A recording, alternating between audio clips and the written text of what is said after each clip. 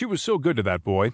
Disbelief after Picturesque family is massacred on New Year's Eve by Eli Rosenberg and Avi Selk. In the Washington Post National section, I'm Sam Scholl. In the last hour of 2017, in a brick duplex with a plastic snowman out front, a 16-year-old boy from what seemed to be a happy family picked up a semi-automatic rifle and killed his mother, father, sister, and a family friend, New Jersey officials said. The boy is too young to be named by those who arrested him, although he may be